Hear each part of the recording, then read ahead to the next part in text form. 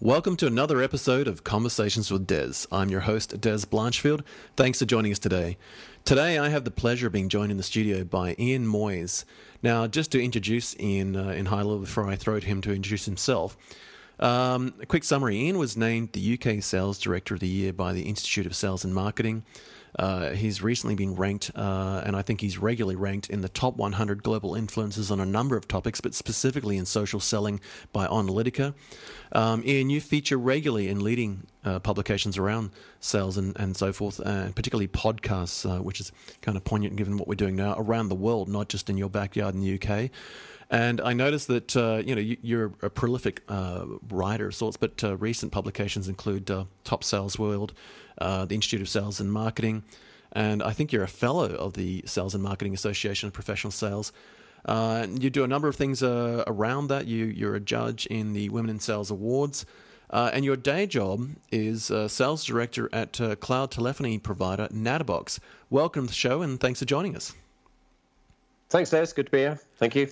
In speed dating wise, if you're going to introduce yourself in 30 seconds or less, how do you just, if you're in a dinner party or meeting people for the first time or at a client meeting, how do you introduce yourself given the number of things you do in short form? I certainly wouldn't put all those accolades out, I guess. If it's presenting at an event, one of the things I typically do, if it's in the sales arena, is a lot of experience in sales at varying different levels, different sizes of companies. And the social thing came about by accident.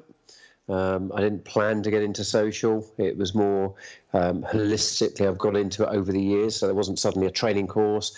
And I've learned organically. So I've learned on the job, figuring out what works, figuring out what doesn't work, and just reading up things and looking at blogs. And, I learn something new on this every day or so, because there's so much what things you can do in terms of how you do it, the tools that can help you do it, and the benefits you can get. So it would be very holistic and high level.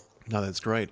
And you've touched on an interesting point there, which we'll get onto in a bit more, but the rate of change is so great now that it's breathtaking to try and keep up. I used a term a while ago at an event where somebody asked me to describe kind of, the landscape of selling. I said, well, look, I think really now, particularly around social selling, that the pace and the rate of change is so great that we're having to sprint just to keep up, but we're having to sprint in multiple races, right? Because it's not just LinkedIn, it's not just Twitter, it's not just Pinterest or Instagram or Facebook, Google Plus, etc.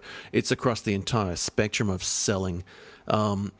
It's interesting. I'd love to hear a bit more about how, how early do you think you got into this space where you realized, like there was an aha moment or a eureka moment where you just woke up one day and realized, you know what, I've got to get my hands around social. I don't think there was a particular time. I mean, LinkedIn was the instigator, I guess, because particularly in sales, in the sales environment, it was obvious you need to be on there to be visible, and people are going to check you out. And slowly it's progressing, I guess, into things like LinkedIn. Firstly, on that platform, realizing you can use groups, how you interact with people, how you use it as a platform. But then I started moving away from the being centered around the technology platform to more of a methodology, and moving into how do you leverage other platforms, Twitter, etc. But how do you then do it, lay it on top of that, the tools that do it, rather than having to manually do everything. So it's been a progressive learning exercise, I guess. And some of it's come from picking up little hints from people. Some of it's been from spotting blogs and basically investing a bit of time and being interested in it. And once you start getting into it and dragged into it, there's so much you can learn. Twitter lists, for example, I didn't know about for many years, and I feel an idiot now, because of how simple it is and it's built in and what you can do with it. Yeah, that's very powerful. No one was there telling me this is what you should do. And I certainly, with sales teams I work with now, and with other businesses I've advised, work to say, I can give you the shortcuts. I've had to do this the hard way of just figuring things out and finding something out way down the line that I should have known right at the beginning, because there wasn't someone telling me, here's the top 10 things, here's the 50 things you need to do first. I think in many ways, what I would say from what I observed, and I should highlight that, this is the first time we've actually caught up in real life per se in the studio, quote unquote, having been connected for a number of years and chatting on different forums, whether it's LinkedIn groups, on Twitter, etc. So it's pretty exciting to be chatting to you in real life. But my take on this is when I look at somebody like yourself, where, as you said, there isn't a single course that you did, or it wasn't like a eureka moment where you just woke up and went, I've got to get my arms around this. To me, it's almost one of those things where it's a natural extension for you, because I would say it's in your DNA that you've probably been social outside of the social platforms all of your life, and that's probably just naturally part of the sales toolkit. This is, do you think it's fair to say this is an extension to what you naturally do that's in your DNA, and you're now just leveraging an additional series of tools to do what you do? It should be. Sales is about engaging with prospects and customers, listening, sharing information, etc. And that all maps into a social selling process. But why isn't everyone doing it? So right. if it was natural, all sales, and a very small percentage of salespeople understand social selling. Yeah, and I think, and that's my observation. Utilize it. I think that's where you've been a standout in this space, and that, in large organizations I deal with, that's exactly my observation as well. And that, to me, it seems that it should just be a natural extension. But I think you've sort of been leading this space as a thought leader in many ways for a long time, in that, to you personally, I suspect this seems like a natural extension, and it has been, and you've adopted it and you've leveraged it. But to others, it isn't. I guess that kind of leads me to a question that I've been wanting to ask you, and that is that, if you were going to define social selling, how do you summarize that? Is it LinkedIn Navigator that a lot of people probably know, because companies get them to a link. If someone goes into sales, they get a LinkedIn Navigator account, and people go, there it is, good luck, and don't sink. You got to learn how to swim. But if you're going to define social selling, what would it look like? So, real good question, and I'll give you context around that. So, yeah, a lot of people, when you ask what social selling, say, oh, yeah, I know what that is. It's LinkedIn Navigator. And I think LinkedIn has done a really good job of relating Navigator to be the de facto for social selling. So they've engineered that, right? That's through marketing, branding, and how they've communicated that. I'm a judge on a number of sales awards, and you interview sales candidates, and we did one back end of last year where social selling was one of the many criteria we were looking at people for, and consistently that was my question that I was throwing out was, well, okay, tell me what social selling is. You've got on here, you use it, and that's how you're an advanced salesperson. And guess what? They're all coming back with LinkedIn Navigator. Wow. So social selling isn't a technology; it's a methodology. Yeah. The technologies underpin it. So yes, Navigator is part of social selling. It's a tool you'll use on LinkedIn to enable the methodology of social selling, but it is not by definition a technology solution. Social selling is about, in simple terms, firstly finding people, finding information, patterns, looking at the person you're going to engage with. What do they share on Twitter? What are they about? What do they retweet? What's their profile on LinkedIn tell you? What's their agenda and all this sort of stuff? Then it's connecting. So connecting to those people and finding a way to connect to them through social, listening to what they do. Sharing, so that's sharing information either with them particularly that you feel may be pertinent through the relevant social platforms, or as a generic audience, or creating your own content, and then it's about engaging. So it's a mixture of those things is the methodology and process. The tools enable you to do it, right? They enable you to find the person, listen to what they're doing, connect to them, share some content with them, and engage in conversation with them. So the tool enables you to do it, but the tool isn't the end piece. It's that methodology. And if you think about the things I described there, that's what you do in a sales process. Once you get engaged. And social selling for me falls in the first part of a sales process. The hardest part today, companies are having, and I've spoken to many sales directors and peers on this, is getting to the table in the first, is opening the engagement, getting the conversation going. That's where social selling can help. Typically, once you've done that, you're now talking to someone on the phone or you've got a meeting, you fall back into the traditional sales skills, the sales methodology process that you've always had. So this doesn't replace, again, this is a confusion people have. Social selling isn't about replacing your sales process and taking orders online or over social.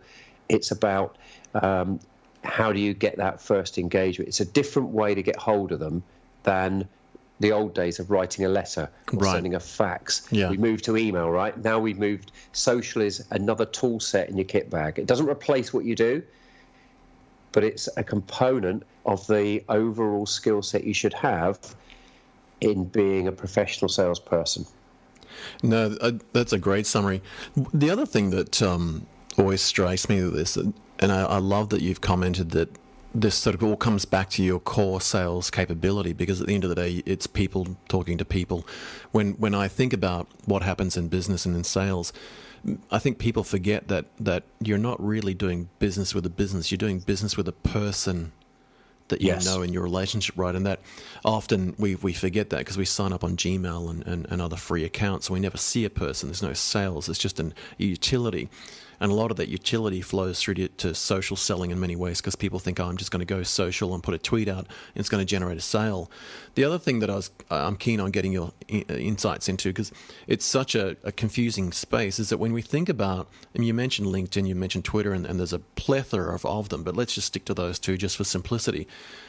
Sure. I spent an hour once trying to explain to a group of people in a boardroom and trying to get their head around it. And what we ended up doing was talking about the fact that, when something's on LinkedIn, the correlation between a first level connection, a second level connection, being in a group, and the same thing on Twitter. If it's like, whether you're following someone or they're following you, or whether you're on a list, and then you've got this challenge of where are the touch points.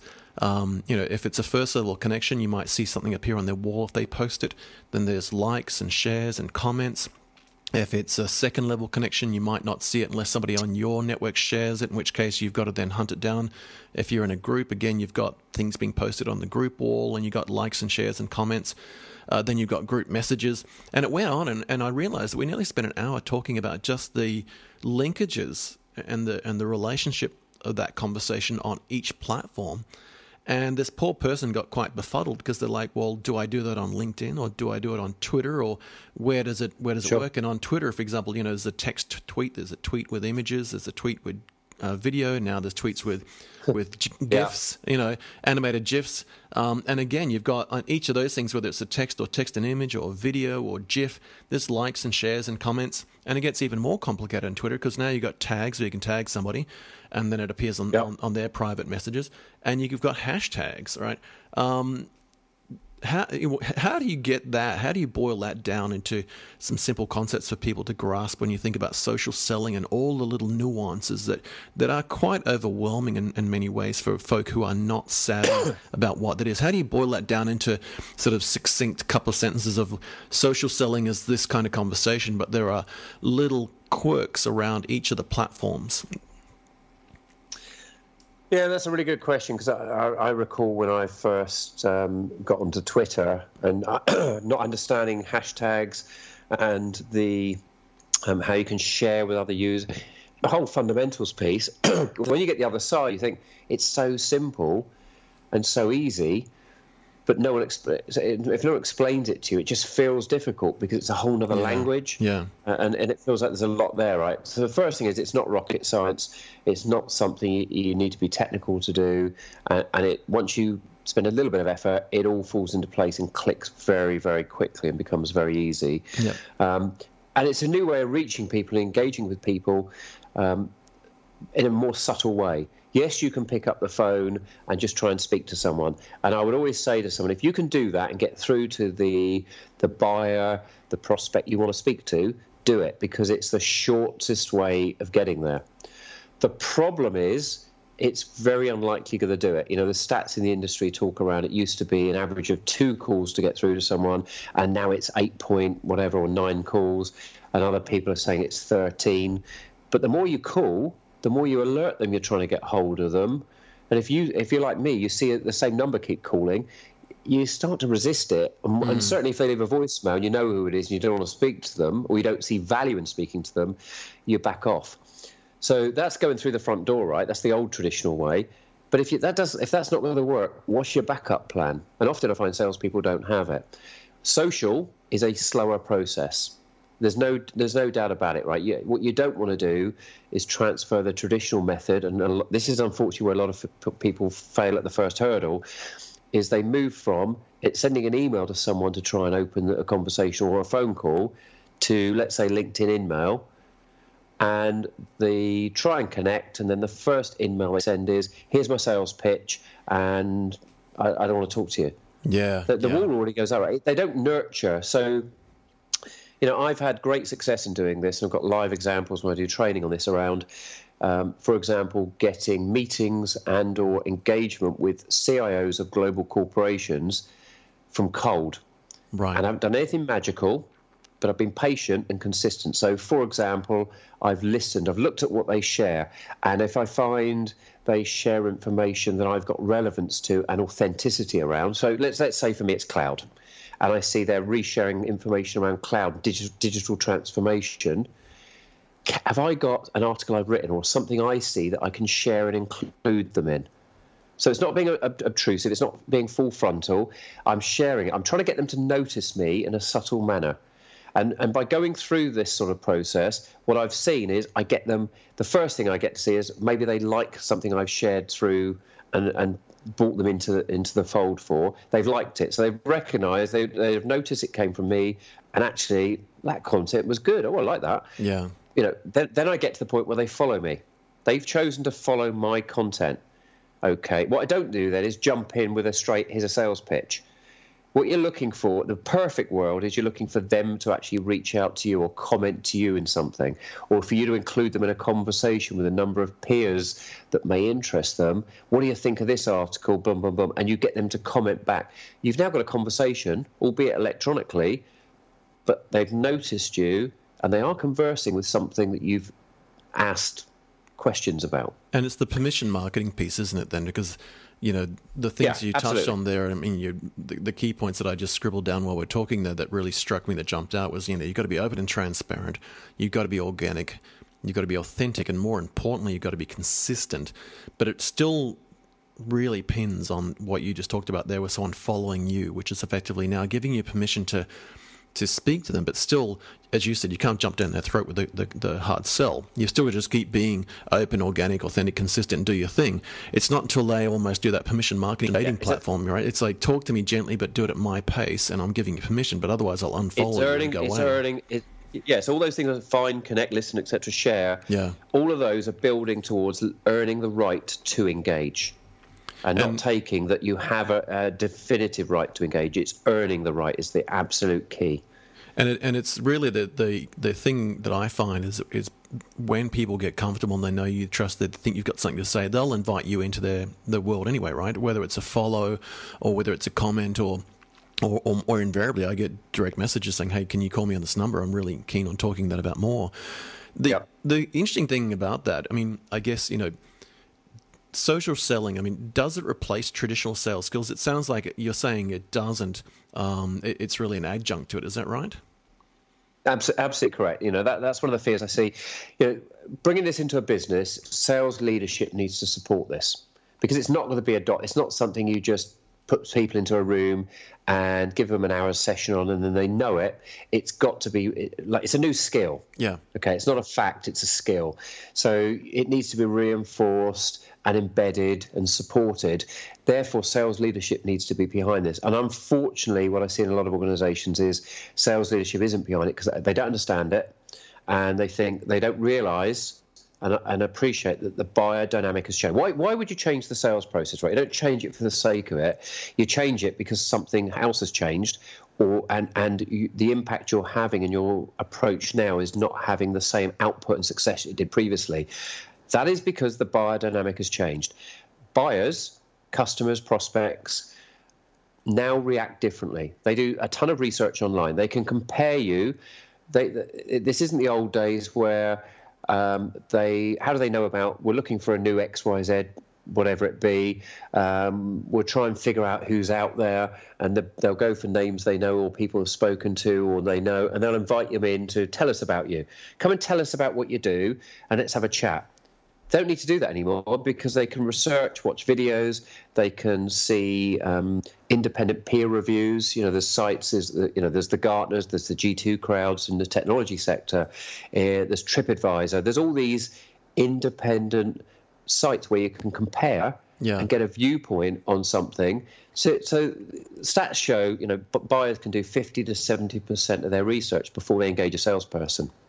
And the definition of a household brand has always been this misnomer in my mind, and that is that, my parents' generation, when they talked about sort of various brands, whether it was Ford Motor Car or General Electric washing machines or whatever the case may be, I used to joke with them and say, well, how did it become a household brand? It became a household brand because they just advertised until they beat you senseless that was the brand that you knew in your household, right? It wasn't that often that positive experience wasn't the driver. You didn't have a good value experience. You didn't get a good price or discount. It was just that was the one that was a jingle on the radio, and the quote-unquote household brand was the brand that was just advertising to your household more. Whereas now, this whole social selling piece, and they talk about the celebrity experience, which I'd love to get your insight in a minute. But that self-empowerment, where now if I don't want to hear about you, I block you, I unfollow you, I disconnect from you, I get on don't call lists.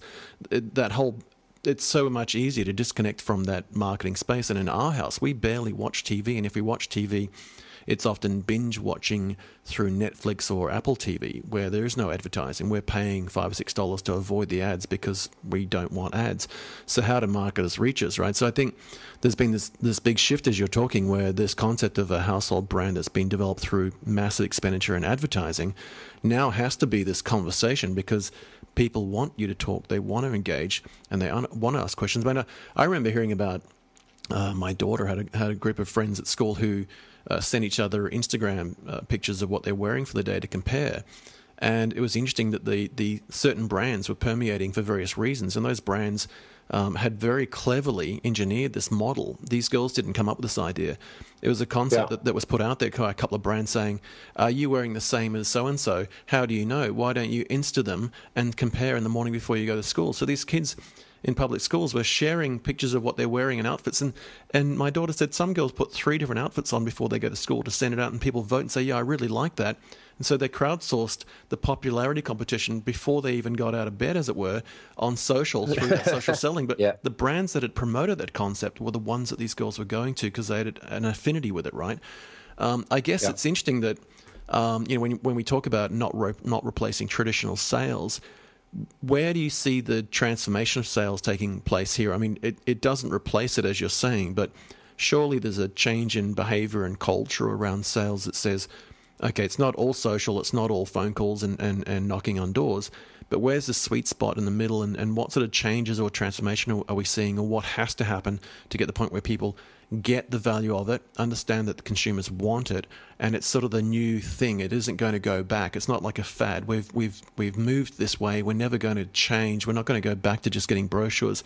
Where do you see the big changes in the sales process coming about? And I guess, if there was a couple of takeaways, what should people be thinking of or be aware of in that transformation?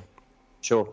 So I think that the drive for it, as I've said, is the buyer dynamic has changed. So it's not. That's the driving factor. And so, if anyone listening is thinking, well, yeah, we don't. If you're listening and you've got enough in your pipe, and you're finding getting new prospects is easy, then you can argue, well, we don't need the social selling piece. Absolutely, but that's not what I hear generically from most firms. And the challenge I see is that often the social piece sits with marketing. And let's split this. So the social brand of the company as a generic, absolutely, marketing side, I get that. And that's where you put out, as you described, something that you want. You may want influencers to reshare, right? You may want to identify those, it's a consumer product, those consumer influencers who have the audience you want to get to. What social selling is about is the individual engagement, because the customer buys from people. They don't buy from the company, in effect, right? So the brand piece is fine, but each of your salespeople, you trust them to go out and meet a customer and to position and tell them about your products or services and to engage and converse. The fear I see in a lot of organizations is, but on social, that isn't a one-to-one conversation behind closed doors. It's a public one. Yeah. So therefore, we're not going to do it. But it's your salesperson's individual personality and style, and it's them that's going to be talking to that customer. This is a way to do it. You let them use email, but you won't let them use social. So that's one of the biggest barriers is businesses and sales leaders understanding what this is and stepping back and realizing actually this does have a value. The value is typically in the early part of the sales cycle in getting engaged with the prospect in the first place. And then we can fall back to all those other sales execution methodologies. It's interesting. But if you're not getting engaged in the first place, you've got a fundamental problem. Yeah, absolutely. It was interesting that you mentioned there was a comment that I picked up on around even just letting people use social. I'm still seeing so many companies that actually firewall social media out of their business because they don't want people on, we don't want them on Facebook all day. It's a waste of time. And yet I turn around and say, but hang on, you're in retail and there's 1.4 billion people every day actively using that platform that are market. I don't understand. You're thinking, people waste time. It's like one or two people that are just unable to manage their time, but they're not going to make their numbers. They're going to fail in their job and you'll fire them. But surely you hire people and trust them to be grown-ups and adults and mature, sensible people to run your business. Otherwise, why did you hire them in the first place? So, as you said, like they get email, and you can email anyone on the planet. That's very rarely firewalled, except for maybe departments of defense or whatever.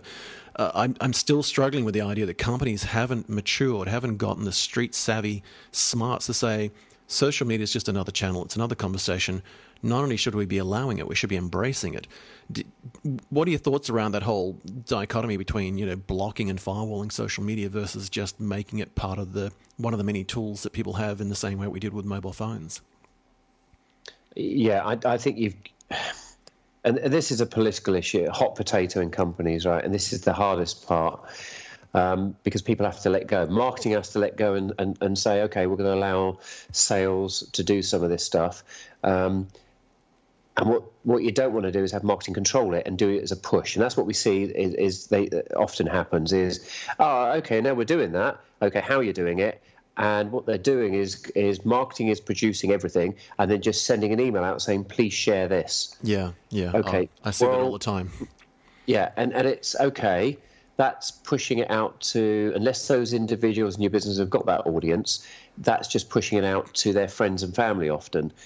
That's not what this is about. This is about engagement. So, for example, I may want to engage with a particular prospective customer in my target list. They're not going to be following me right now. So me sharing something isn't necessarily going to reach them. But if I share a piece of content which has value to their CIO or has value to their head of sales based on I've looked and listened to what they say and what they do, and I've seen them post they're going to this event. So I can see I've got a gist of the personality of that person. I think this piece of content the company has created or I found generically has value to them based on I've just seen them post a conversation around they're a sales director in another organization and around challenges of growing lead pipe. And I've just seen this article talking about something. Why wouldn't you chip into that conversation and say, I was reading up on this as well and I thought this was of interest. It isn't about a blatant, I want them to come to our trial page immediately. This is about being noticed. Yeah. I want them to notice me and have a look. Did they notice my profile? Did they come and see and go, oh, okay, what do they do? They're going to notice the company name, right? They're not going to suddenly visit your site. They might do. But it's about, okay, now you've noticed me. How do I nudge you again? If you kept bumping into the same person at 10 events, right? First time, you just chatted to them over coffee, getting at the coffee machine. They say, oh, what do you do? I'm here. But that was it. You bump into them at next event, and you keep noticing them. Your rapport is going to get warmer and warmer to the point of you can probably have a meeting or start talking more in depth because there's a warmth there. It's about doing that on social. Yeah. And you can do it wider and quicker and faster on social than you can accidentally bumping into people. So it's subtle. It is a skill. It isn't something you just have an hour's training on and get. And it needs support and mentoring in the business as a new skill. But anyone that doubts this has value in today's world, I think needs to wake up and smell the coffee and go and look at what's going on out there. Go and talk to marketing and say, is the traditional marketing methods working? Are we getting as many leads as we used to at events, on digital, etc.? It's changed. The world has changed. The buyer has changed. The buyers, and particularly millennials, are researching and being influenced in a totally different manner. And if you don't get with that and stick to the old, you will pay consequences. There's no doubt about it. So my answer to your question is, you got to kick yourself up the butt a little bit and be open to something new, right? Because the buyers, the world's changed, and we're never going back. Unless someone turns the internet off tomorrow. What are your thoughts about the access and interface? For example, once upon a time we used dial-up modem and web browsers. Nowadays we're using other devices such as smartphones. Mobile phones have been around for some time, but it wasn't really till sort of the whole iPhone effect took place that apps could run on the phone that we really utilized that mobility piece. One of my first mobile phones was this brick. It was so big that it used to sit in the console in the middle of the car.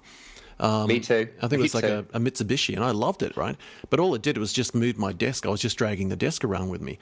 But so the way I explain it is that until smartphones came along and we actually had this ability to make calls and connect to the internet and use apps and, not just read email, that shift didn't happen. But we trained people, and I say we, the real world, as in Yahoo groups sort of became a thing, then Facebook became a thing, then LinkedIn became a thing. So all of a sudden we've had these massive unicorn organizations build these platforms and essentially brainwash us that this is how we communicate now. So, when you go to, we go to my son's soccer group, there's a Facebook group for the notifications on soccer. So I've got to join that. I have no choice. That's where they talk. And it's like, no, we don't print flyers. We don't put information out. We post on Facebook. So just join our Facebook group. And I'm like, well, I actually don't use Facebook that much anymore for that. I kind of use it for business model. And they're like, well, you're just going to have to. That's where it is. Similarly, LinkedIn, I think, these days, I struggle to think about how long ago it was since I met somebody and they didn't say, oh, just ping me a connection on LinkedIn. It's just a natural response, right? But there was a time, I'm sure, and I can't even remember when that was, and that seemed really weird to say, oh, let's connect on LinkedIn.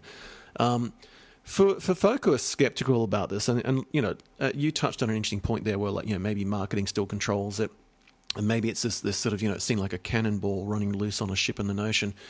I mean, people are skeptical. For folk who are skeptical, though, I mean, how do you get them from, I think I get it, maybe I understand it a bit, my teenage daughter uses it, but why would I go down this route of even bringing the concept of social conversation, social selling into the business?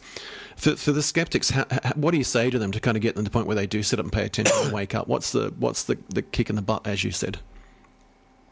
Well, the easy one is to ask questions, right? To get them really to understand it, you can't. I'd love to give you a soundbite where here's one sentence, and there's the golden key. There isn't one, right? So typically what I found is when I've spent a couple of hours with someone and explained and taken them through some examples, suddenly a light bulb goes. There's we see that light bulb moment, and then they've got 50 more questions, right? Because it's suddenly great, but how, but when, and what, and because they've got the foundation. The problem I've seen going into it is they haven't got a foundation. I don't understand this stuff. I don't see how tweeting about I've just had this great sandwich makes a difference. It's not about that. And with salespeople, I often see the first reaction being, "Yeah, I don't want to be tweeting all the time." Yeah, guys, it's not. Even if you didn't do a tweet, right? Do you have a Twitter account? No. Okay. So if I said to you, "Give me 10 of your target accounts. Let's go through. Let's go through it now," and we go through. What do you do today to try and get into them? Right, let me show you a load of other things you're missing, both on across social platforms in general, and approaches, and what you could find out that you didn't know, that then links me to, can you do this, could do this, to do that? Yeah. So, for example, let me give you a real example. Recently, in a prospect negotiation, want to talk about pricing, get into that procurement piece. What if you could find out, and this was real, that the agenda of the procurement person you're going to speak to is to get a 5 to 10% discount because they have shared an article on that before and the training they've been on, and by doing research around different things and looking and piecing this jigsaw together, I call it doing the Sherlock People who know me know that. It's spotting things that no one else is spotting. Yeah. And all the clues, and finding 5 clues that piece together, say, right, I can confidently know they're looking for a 5 to 10% discount because that's their agenda. Now, I found that from public information. Yeah. Now I know that. Are you having that conversation from a better place as a salesperson? Yeah, that's a great point. Have you seen that on Twitter they shared that they were going to a particular thing, and sometimes it's accidental. You'll spot they went to a particular college, or they've shared something that's relevant to you, and you go, and it gives you that personal connection with them. And the key is here, it's got to be authentic. Yeah, actually, don't try and comment on something or engage with them on something. You saw they follow this soccer team, and you have no interest in soccer. Don't fake it. No, but if they commented on a particular team and you support them passionately, you've got a relevant reason if there's to engage in that way, or you're both into sailing, or you both used to go to live in the same village. You know something now that is relevant. You can authentically mention to make you connect. Yeah, and I think the authentic piece is the real crux of it there. I go crazy when I see scenarios where people will produce some content of some form around their company, and they might do a press release one day, and then they might do a blog another day, and then they'll do a case study on a PDF one day, and then they'll do a white paper, and then an ebook, and then someone will present, and then they'll do a video, and it goes on. And what I find is that each of those pieces of content are disconnected from each other. They're just little flashes in the pan. And so then I chat with folk and I say, why aren't you just producing content that's consistent across the organization, that communicates your value proposition and what you've got to offer and so forth, and then multitask that content? And they're like, well, what does that mean? I say, well, if you're producing a sales or a product or a price or some other update or information, tailor that content to go to different channels. Don't create content per channel. So in other words, if it's a sales and marketing campaign leading up to the end of the financial year or Christmas, put your story together internally, and then just communicate it through, one skewed version on your website that's consistent, one push out through email, one push through social media for LinkedIn with a business field, one on Pinterest that's a picture, but talk about the story in the middle of it. Don't get confused about all the edge bits, because the edge bits are really just the touch points, right? It's like your example of going to an event was perfect, because when you get to the event and you register and you sit at a table, you don't know anyone and they're just pushing information from the stage or the panels. You get up and you go to the bathroom, bump into somebody, say hi. You go to the coffee machine, say hi. But it's still you. It's just that all those touch points are unique. In one case, it's being said to you from the stage. In another case, you're bumping into someone in the hallway saying hello, not really caring. Then you're at the coffee machine waiting and lining, and you're just killing time. And eventually, as you said, you bump into each other 2 or 3 times and you go, oh, I've got an affinity with you. And I think that's the disconnect that I'm seeing in many companies, because there's there's chalk and cheese between retail selling and the Kim Kardashians being turned into a billboard versus enterprise sales, which I think is predominantly kind of where you're Absolutely. at. Right. And that is, if I'm in retail, I don't really have a personal relationship, because I want them to buy it online on Amazon or PayPal or eBay or whatever, on my own website. But if it's enterprise selling, if I'm selling you $1 million widget, you're not going to do that on a tweet. It has to come centrally. That leads me to another little segue here, and that is, I guess, the consistent question then, surely, and I certainly see this, and I know in given that you're living and breathing this every day, I want to learn about it. Where do I get started? How do I take advantage of it? For anyone that's in that space, how do they get to the point where they say, well, where do we start? What do we do? Where's the best place? How do we take advantage? What are your thoughts on that? Is there a particular platform? Is it LinkedIn? Do they need to do the Facebook business page and the Twitter? I mean, what's your advice on sort of just how to get started and what the key steps are to sort of, even just get a toe in the water? So when I've worked with people on this, what I've suggested, firstly, and the first question I ask them is, what's the outcome you want? What are you trying to achieve? Yep. Not let's sit here, let's immediately go into a plan. What is the outcome you want? And it may be we want to raise awareness of our organisation to a particular vertical sector, or actually what we want to drive is more pipe. Okay, so it's understanding what are you trying to achieve in the first bit. We want certain of our execs to be seen as thought leaders in our sector. Okay, so it's identifying that and then mapping onto that. Okay, now what how do you achieve that? And then through to what So what are the actions involved, and what platforms do those actions need to be on? A lot. What I've seen a lot of people do is, we've got some social media advice, often from our people who do our web stuff, and it's we've set up all these accounts, all these social media platforms, and what happens is they don't use them very often. They don't know what to use them for. They don't get instant success out of it, so they stop using it because, we posted loads of stuff on Instagram, but we've stopped doing it now. Because if you didn't know what the objective was and map onto it that was the right strategy, A, some of the stuff you're going to do is going to be pointless and failing, and B, did you map out how you're going to measure it and not looking for instant gratification? Right. So the first thing I say to people is the platforms, there's lots of them. What is it you're trying to achieve, and what is your product or service, and who is the customer? Is it B2C or B2B? If your product or service is very graphical, so let me give you a real world example. I helped advise a friend of ours who does woodcraft and creates things, and done some great children's toys and bookcases and personal stuff. That fits for Instagram, right? Because it's visual. And it fits for Facebook because it's consumer. Yeah. So I helped him, let's put it on there. Let's find the right name that it needs to be. Let's educate you on the right hashtags that other people are using. Who's the audience you're trying to get to? Right. Let's look at how we're going to get to them. That will tell you the sort of thing to share, the sort of places to share it, and the way to share it.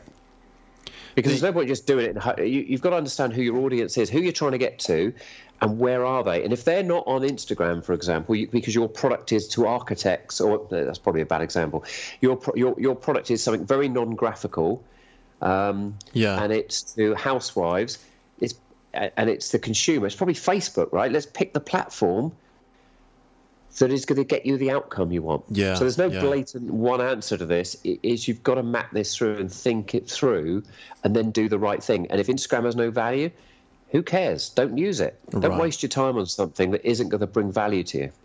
And I think the challenge for some of these firms that I see is that that whole language challenge, and I come back to this concept of creating a vocabulary and a language that's consistent across the business. You have, you got brand people, you got PR people and awareness, you got sales, marketing, engineering. All these different parts of the organization often don't talk directly to each other on a regular basis as much as they should.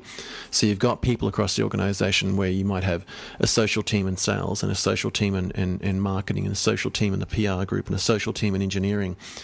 How do you see people getting beyond that, where it's like, we've got our marketing social team, or PR outsource with our press releases go to AP Reuters, whatever, so we get them to do social, and the engineering guys say, we put notices of our outages up on Twitter and the webpage. How do people bring that together? How do you get rid of the silos is a good question, and it's got to be from top down. You're not going to find. You'll have exceptions, but in general terms, you're not going to find individual salespeople breaking through this if the leadership isn't supporting them. Right. So the biggest fundamental challenge with social selling is it's got to be supported and embellished into the business from the top. Right. And if that isn't happening, you're going to get, what's going to happen is you'll have one of your top salespeople figure some of this out, starts to do it, and then the rule set comes down on them. You can't do that. Yeah. So basically, you're taking the racehorse and putting a ball and chain around its ankle and hindering it from doing what you need it to do, which is be successful and go use those skills you've got. So the first thing I'd typically say is you've got to get the management together. So those silos, the leadership of marketing, leadership of sales, and the brand awareness, the PR, etc., need to get together and understand where the different components fit and how it's going to interact. Otherwise, the minute sales starts to do something, marketing is going to come down as typically the brand police, and say, no, you can't do that. You can't share. We don't using any social account. You've just taken away a major advantage in your business and a voice of the individual to reach customers. What you do have to do though is help them understand how to do it. Train them how to use social selling in an appropriate manner. And how to leverage what the company produces as in terms of content assets, and how to tune that into being personal. Because the company stuff's going out, but it's very corporate. the individual stuff will be more personal. If you see something from me, it's from me, and I can get personal engagement with you, as opposed to I've got a lot of people follow me but don't follow the company. No, exactly. Well, I've seen that. I've seen banks. I've seen banks with three or 400 followers, and yet they've got a really, really switched on savvy CIO or CTO that's out at events that has thousands, if not tens of thousands of followers and direct connections. And I've also seen companies make the mistake where, in fact, there's two things that just came to mind with what you were saying there. In one case, they'll put out I was dealing with a wealth management firm 3 years ago, and they brought in a whole new social team and marketing team. Said, right, we're going to put our arms around this thing and give it some love, and we're going to get you out in the market, make some good noise. And the CEO down said, yep, cool, you've got my blessing, go crazy. So let's say Monday an announcement goes out and said, we're all going social, everyone should have these social accounts, make sure you got a good bio and a photo, and you're on LinkedIn and your CV matches with LinkedIn, and get Twitter. And then an email comes out from the brand police saying that if you tweet, you must capitalize this as it's a trademark. And and it was like instantly killed. And I remember there was an email on the Thursday, and the head of social resigned. And everyone said, well, where did she go? And basically the unspoken thing at the bar on the Friday was, I started on Monday. We had a great kickoff. By Wednesday, I'd been shackled. By Thursday, I realized I wasn't going to be able to be effective. I decided to move on because I had another option. And so in less than 5 working days, the brand new 3-month engagement process to find the right social influencer and savvy executive reporting to head of marketing resigned, because they realized they weren't going to be able to do the job because the brand police delayed.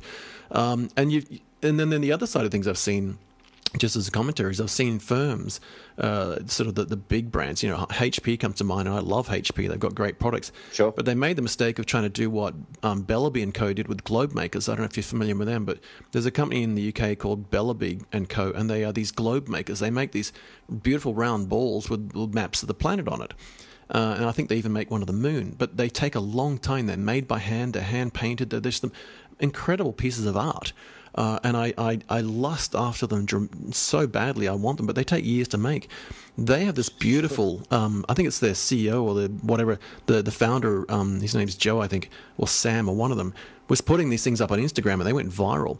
HP tried to copy the idea, I think it was, and I apologize to HP if I'm wrong, but I'm pretty sure at the time they took it on their new Synergy brand hardware and said, oh, that's great, we'll put pictures out, we'll do the same thing. But it didn't work because it's a completely different consumer space, completely different product space. And, people who are buying a Bellaby & Co. Globe fall in love with it in social and want one and lust after it and will spend a year going for it. If I'm buying a new mail server, or database server, I'm not looking at Instagram because it's got flashing LEDs, am I?